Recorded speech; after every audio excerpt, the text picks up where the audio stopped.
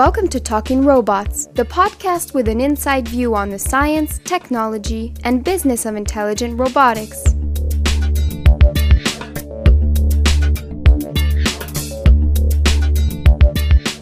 Hi, I'm Sabine Howard from the Laboratory of Intelligent Systems at the EPFL in Lausanne, Switzerland. In this interview, we talk to Kerstin Doutenhan, who is professor at the University of Hertfordshire in the UK. With a focus on helping others, she has been developing therapy robots capable of playfully pushing autistic children towards everyday human-human interactions. Hi Kerstin, welcome to Talking Robots. Hello. You're at the head of the Aurora project, which is a long-term project aimed at creating robots capable of interacting with autistic children. First of all, what is autism? Autism is a lifelong developmental disorder. And one of the key characteristics of people with autism is that they have problems in social interaction and communication.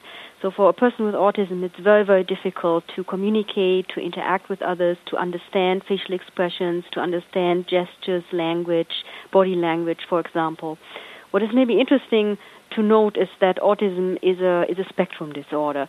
So what it means is that on the lower functioning end, you may find people who are very withdrawn, who might not use any language at all, who are not able to live on their own. On the other hand of the spectrum, you may find very able people. They might even go on to study at university. You know, they are able to interact and communicate, but still with very clear differences to other people. In the Aurora project, how did you try to help these children using robots? Our starting point was to see that children with autism enjoy as much interacting with the robot as any other children. I mean, everyone who has ever been to a robot demonstration, say at a museum, at an exhibition, you will see that you always find, big crowds of children around robots. Children are just fascinated by if they see something mechanical that also moves or that might even do certain behaviors on its own. They're really fascinated by it. And we found something similar in the Aurora project. When we started this work in 1997, there was only very little previous research in that area. In fact, one of the works that we found had been done several, years before in Edinburgh with a remote-controlled robot. So we said, well, what would happen if we have an autonomous robot? So if you bring this autonomous robot to a school and you introduce children with autism to the robot and you just tell them, you can play with them. And so this was our starting point, and it means it was completely open. We didn't know at all what would happen. We had absolutely no concrete hypotheses or questions that we wanted to study. We were just curious what would happen. Would children be interested in the robots? And what we found is that they are very, very interested in the robot. So they enjoy interacting with the robot. They have absolutely no fear or, caution in approaching the robot or even touching the robot and playing with it. And we also saw many signs of enjoyment. They were smiling, they were very keen also in coming back to the sessions when we went there several times. And so this was a very promising starting point. And this gave us enough confidence to say, okay, let us make this into a real research project where we investigate certain characteristics of behaviors that children with autism have difficulties with, like joint attention, like imitation, for example. And we then designed experiments or trials, as we call them. It is not experiments in the classical scientific sense that you can control, carefully control all of the condition. It is more a playful, therapeutic or educational context, so very open-ended in this sense. But still, we were focusing on very particular aspects of social interaction, as I said, imitation or joint attention, and we then did certain trials, including long-term trials with the children. So this is basically how it started. Can you maybe present a scenario with a robot and an autistic child working on these behaviors you just presented, joint attention, imitation? For example, what we did in our work with a humanoid doll robot called Roboter, developed at EPFL by Ort Biard, we used this robot for a few years in our project, and the nice thing about the robot is that it's able to move its arms, move its legs, and we used it for imitation scenarios where children could interact with the robot by, similarly moving the arms, moving the legs, in order to engage in turn-taking with the robot. So, for example, when the child first came into the room, and if it was the first time that the child saw the robot, then probably the child was a little bit cautious, so just stood there and watched, and then the robot started moving. And then after a while, the child might get more interested, it might approach the robot, and then after several sessions, what we also found is that we can encourage the children then to imitate the robot, and what is more important, the child also then proactively initiated the interaction. So even when the robot then stopped and wasn't moving for a little while, then the child suddenly started to produce certain movements, waited for the robot to respond, and if the robot wasn't able to respond because it couldn't simply do that movement, then we saw that the children then even were creative and then realizing, the robot is not able to show this behavior now, maybe I will initiate another behavior. So what we saw is something that is called turn-taking, and it's a key ingredient in any kind of human-human interaction and communication. Imagine you were talking to somebody, to a friend, for example, you're having a conversation, and imagine you wouldn't know how to take turns. So what would happen? Well, either one of you would be talking all the time, and you wouldn't really have a dialogue or conversation, or you would need some external clock that says, okay, now it's your turn, now it's your turn, now it's your turn. But all of this doesn't happen. What human beings are very, very good at, and even, newborn babies are already able to take turns with the environment by intuitively knowing what it means to interact, what it means to communicate in the sense of taking turns. So taking turns and giving turns. So that two people together get engaged in an interaction. This is something that for a child with autism, for example, can be difficult. So turn-taking is, for example, one of the things that in schools, in special needs schools, they are teaching the children how to take turns in games when they play with other children. Do you think it is easier for an autistic child to learn this turn-taking with a robot than with a human? The way we view our robots is not as replacements of people. Clearly, it is not our intention to replace human beings by robots. I can't see any scientific point in that. But the benefit of using a robot is that you can simplify. If a child with autism interacts with a person, a human being, then this person and the communication and interaction that you have with that person is very, very complex. You have a variety of facial expressions. You have, movements of the head, of the whole body, posture. You have language that needs to be interpreted. For example, the tone of voice is very, very important. You have also rules of politeness. You need to conform also to certain norms. Like, what do you do if you meet somebody for the first time? Like, for example, you get engaged in a greeting, and so on and so on. Human interaction is full of these rules and cues, and we are required to interpret them in a social way in order to find out, okay, what is the intention of that person? What does the person want to say? Or what does the person mean when she asks a question? Like, for example, if I met you and you asked me, Kerstin, do you know what the time is? Then I could answer yes, or I could answer no, or I could answer, oh yes, it's 3:13. And socially acceptable is the last answer. Namely, if you ask somebody, do you know what the time is? What you don't mean is the literal meaning. This is what a person with autism would focus on. It's the literal meaning of the sentence. Do you know what the time is? But that's, of course, not what people mean. So human language and generally human interaction and communication is full of these of these instances where you use metaphors or you need to interpret what you see, you need to interpret what you hear. And you're doing it usually based on some knowledge that you have about, other people having goals, having intentions, having motivations, and you are interpreting their behavior in light of these goals, motivations, intentions, emotions, and so on. But this is very, very difficult for a person with autism. And robots, on the other hand, are very, very simple.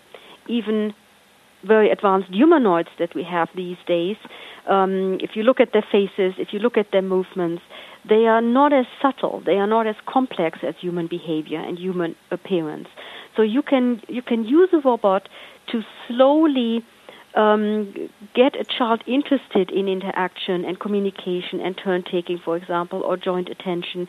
And then you can increasingly then use more complex behavior or change the appearance of the robot. But first you need to be able to connect to the child, to get the child interested in an interaction, as opposed to the child just coming into a room, he sees another person, he has no interest, he goes away.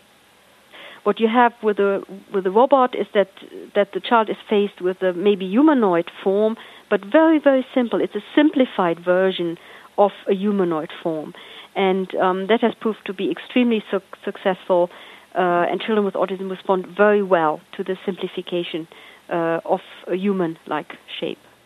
After having learned turn-taking with Robota, were they able to go out and interact with humans in the same way? Well, trying to find out in what way the children can generalize what they learn in the classroom to outside the classroom is very, very difficult. One of the general problems in therapy, not only robot-assisted therapy, but therapy in general, is how do you know that an effect that you observe is due to the particular intervention, like using a robot in our case, or due to other events that may have happened outside the school, or just the normal development of the child.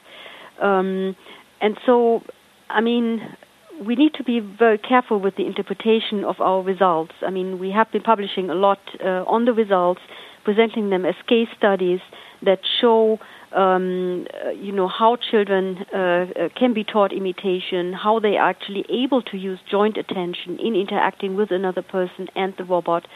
But it's very difficult to claim that the children were able to immediately translate this to a context outside the classroom. That would have to be done in a more clinical study, so it would go beyond the work that we are doing. I'm based in the School of Computer Science, and my group consists of engineers, computer scientists, as well as psychologists. But clearly, we are not doing therapy. We are not doing medical sciences. We are developing the technology. We are developing scenarios that can support such interactions, and then we do trials in which we show a proof of concept of how this could be used. Before you spoke of a humanoid robot, do you need to have a humanoid robot for these type of learning tasks, or can you have other types of robots? What we found is that different types of robots are suitable for different children according to their preferences, according to their abilities. For example, for some of our children on the more low-functioning end, we had very successful interactions in terms of how engaged the children were when we used a very simple mobile robot. So this was a robot, Labo 1, produced by a Canadian company called Applied AI Systems. Takashi Gomi actually donated this robot to us, and we have been using it for many years. So a very simple robot that can move around on the floor, that has infrared sensors and a heat sensor. It can, via the heat sensors, find children. It can then approach them. It can, via the infrared sensors, avoid them. And then it can play little games with them, like chasing, following, turn-taking, and so on. And what we found is that for children on the more lower functioning end of the spectrum, so who are generally quite withdrawn, that this very, very simple robot could really help them in the sense of, getting them out of the state of withdrawnness, at least during the session in the school, and engaging them in some very nice, playful interaction. Now, other children who also have more abilities, where you could, for example, try to teach them imitation of gestures. For these cases, of course, you need a robot that has some kind of humanoid shape. If you want to teach a child how to imitate arm movements, then you need a robot that has arms, if you see what I mean. So there is a correspondence between the robot designs that you choose and the type of behaviors that you may be able to teach or to explore when children interact with it.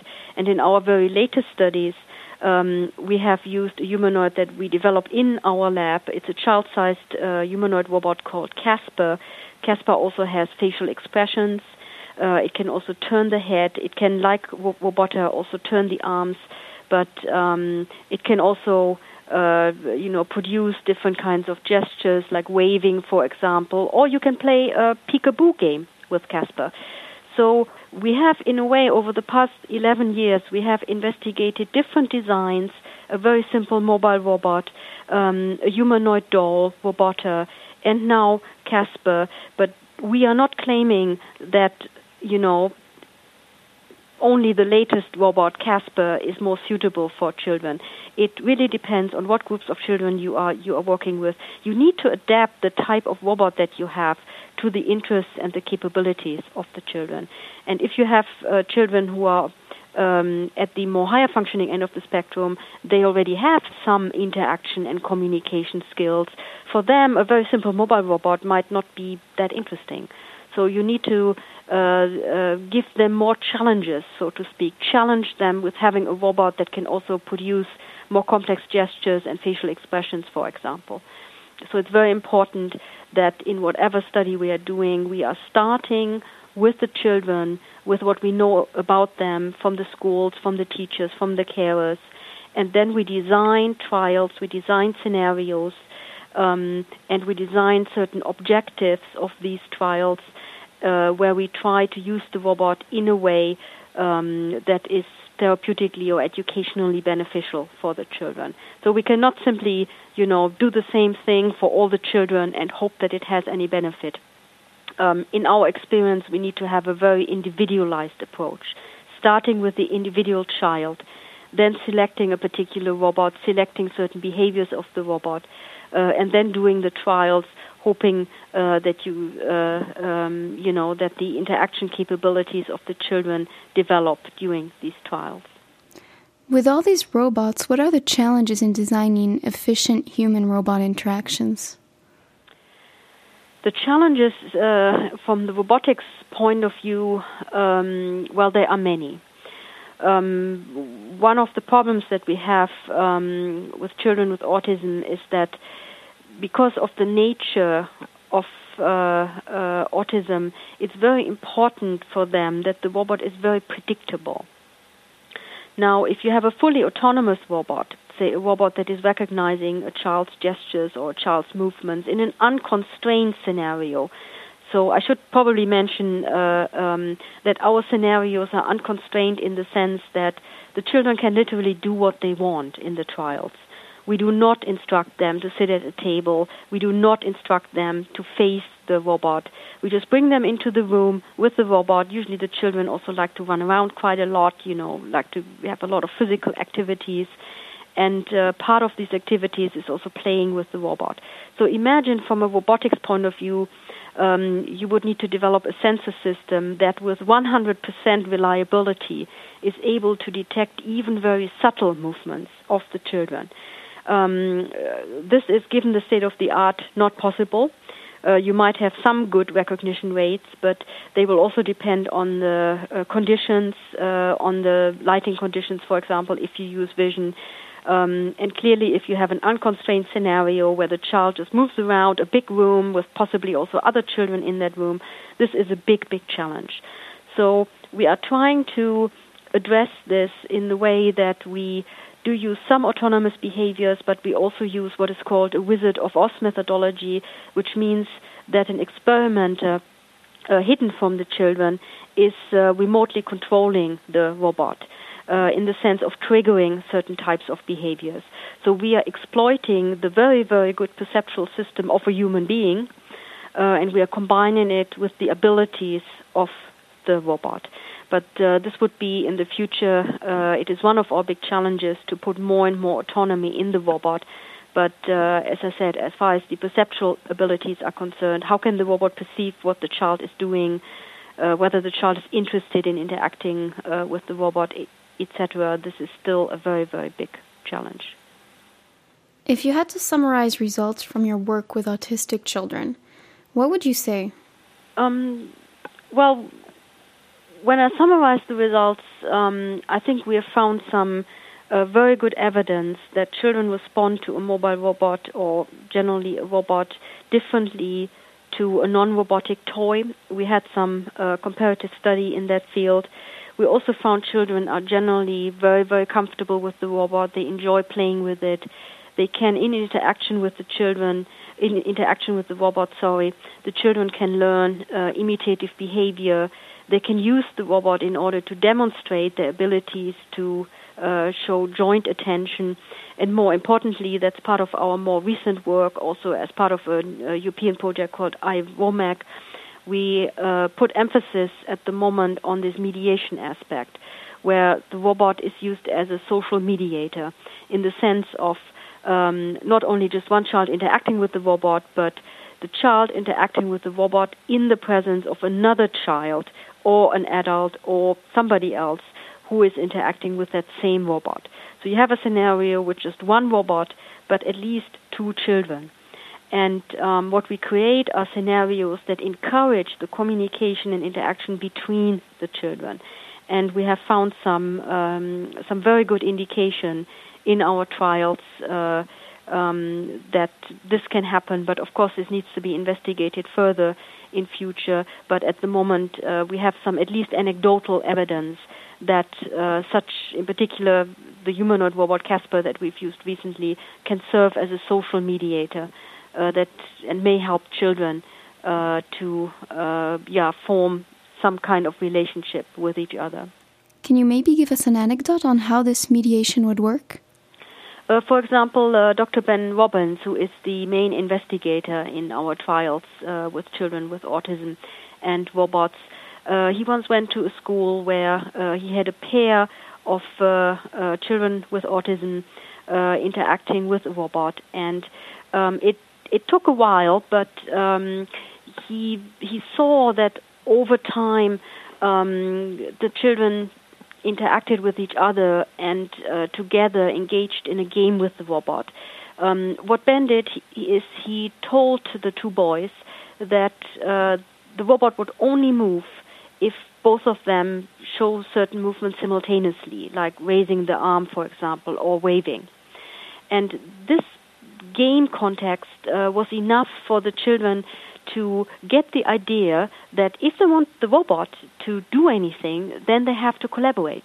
And collaboration is something that's very, very difficult for a child with autism. And as part of this learning process of collaboration, which they then could do successfully, one boy then also put the arm on the shoulder of the other boy. So they touched each other in a way which is more common to how other children in a playground would sometimes touch each other, hug each other, or put the arm on the shoulder of another child. And when Ben then came to the school at a later time, one of the teachers in the school told him that in one of the recent classes, physical exercise classes, that one of the boy had again put his arm around the shoulder or on the shoulder of the other boy, something he would previously never have done.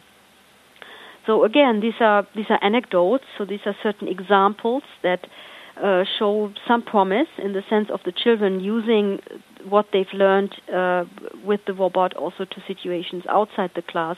But again, it would require some more substantial, also clinical studies in order to provide solid evidence that we can really help the children to form relationships. But so far, the evidence that we have just shows that there is a big potential in using the robots.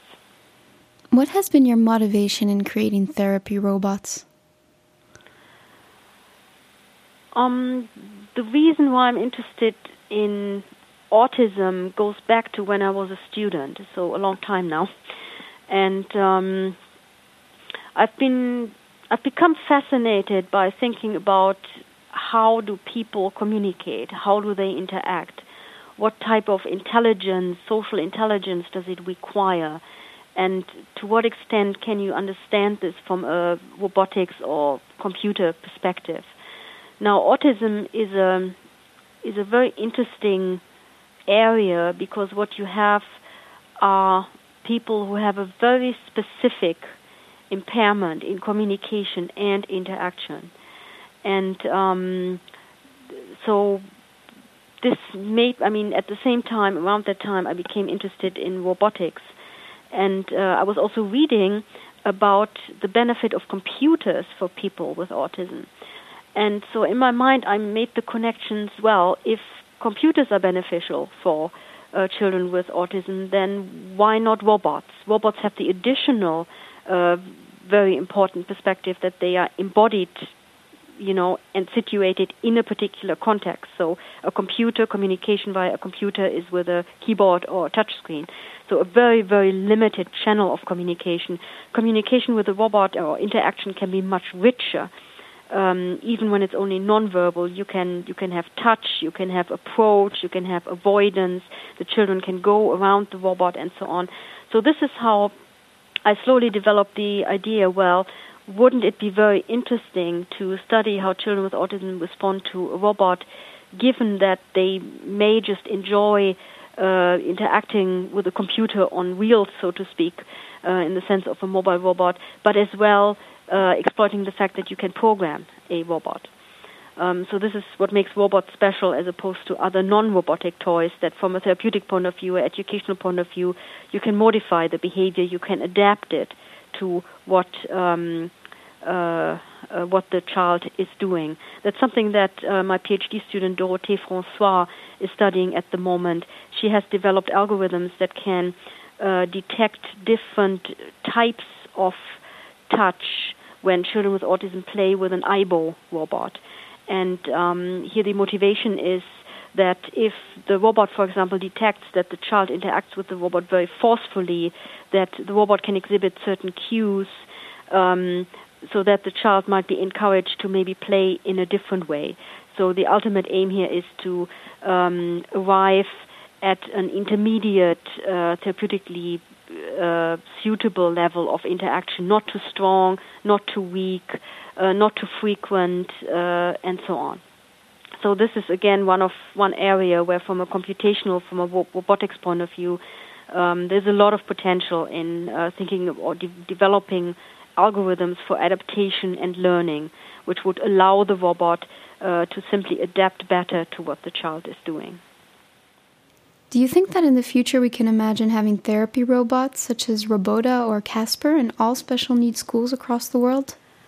I think the area of robot-assistive therapy is a growing area, and you have recently seen many other groups in the world doing related work, which is really, really great to see, and we will together advance knowledge in that area. So far, there is no robot available commercially on the market. So whether any particular robot will be marketed or not, this will depend on a lot of other constraints. We as researchers, we can only show what is possible, but then of course it is up to others to take this up and probably to commercialize any of these robots, like our Casper, for example. And 20 years from now, in which field will robotics have had the biggest impact on our lives? It's at the moment very difficult to say where the biggest impact will be on our lives. Although it's not my area of interest, but I think in entertainment there's just a very big potential. People just like to play, they just like to have gadgets. So I will really imagine a lot of these different applications. I would personally hope that the biggest impact will be in the sector of healthcare and robot-assisted therapy, help for elderly people, help for people with special needs, where robots could make a difference, not in order to replace people, but in order to provide assistance that otherwise wouldn't be possible. So these are areas I would hope robotics will have a big impact, but as I said, it might turn out to be completely different. Thanks, Kerstin, for being here with us on Talking Robots. It was a pleasure. Thank you. This concludes this episode of Talking Robots with Kerstin Dautenhahn on therapy robots for autistic children. Thanks for listening. Hope to see you in 2 weeks.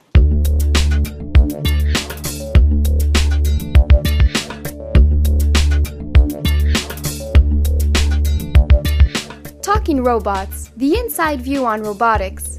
For more information on past and upcoming podcasts, visit our website at lis.epfl.ch.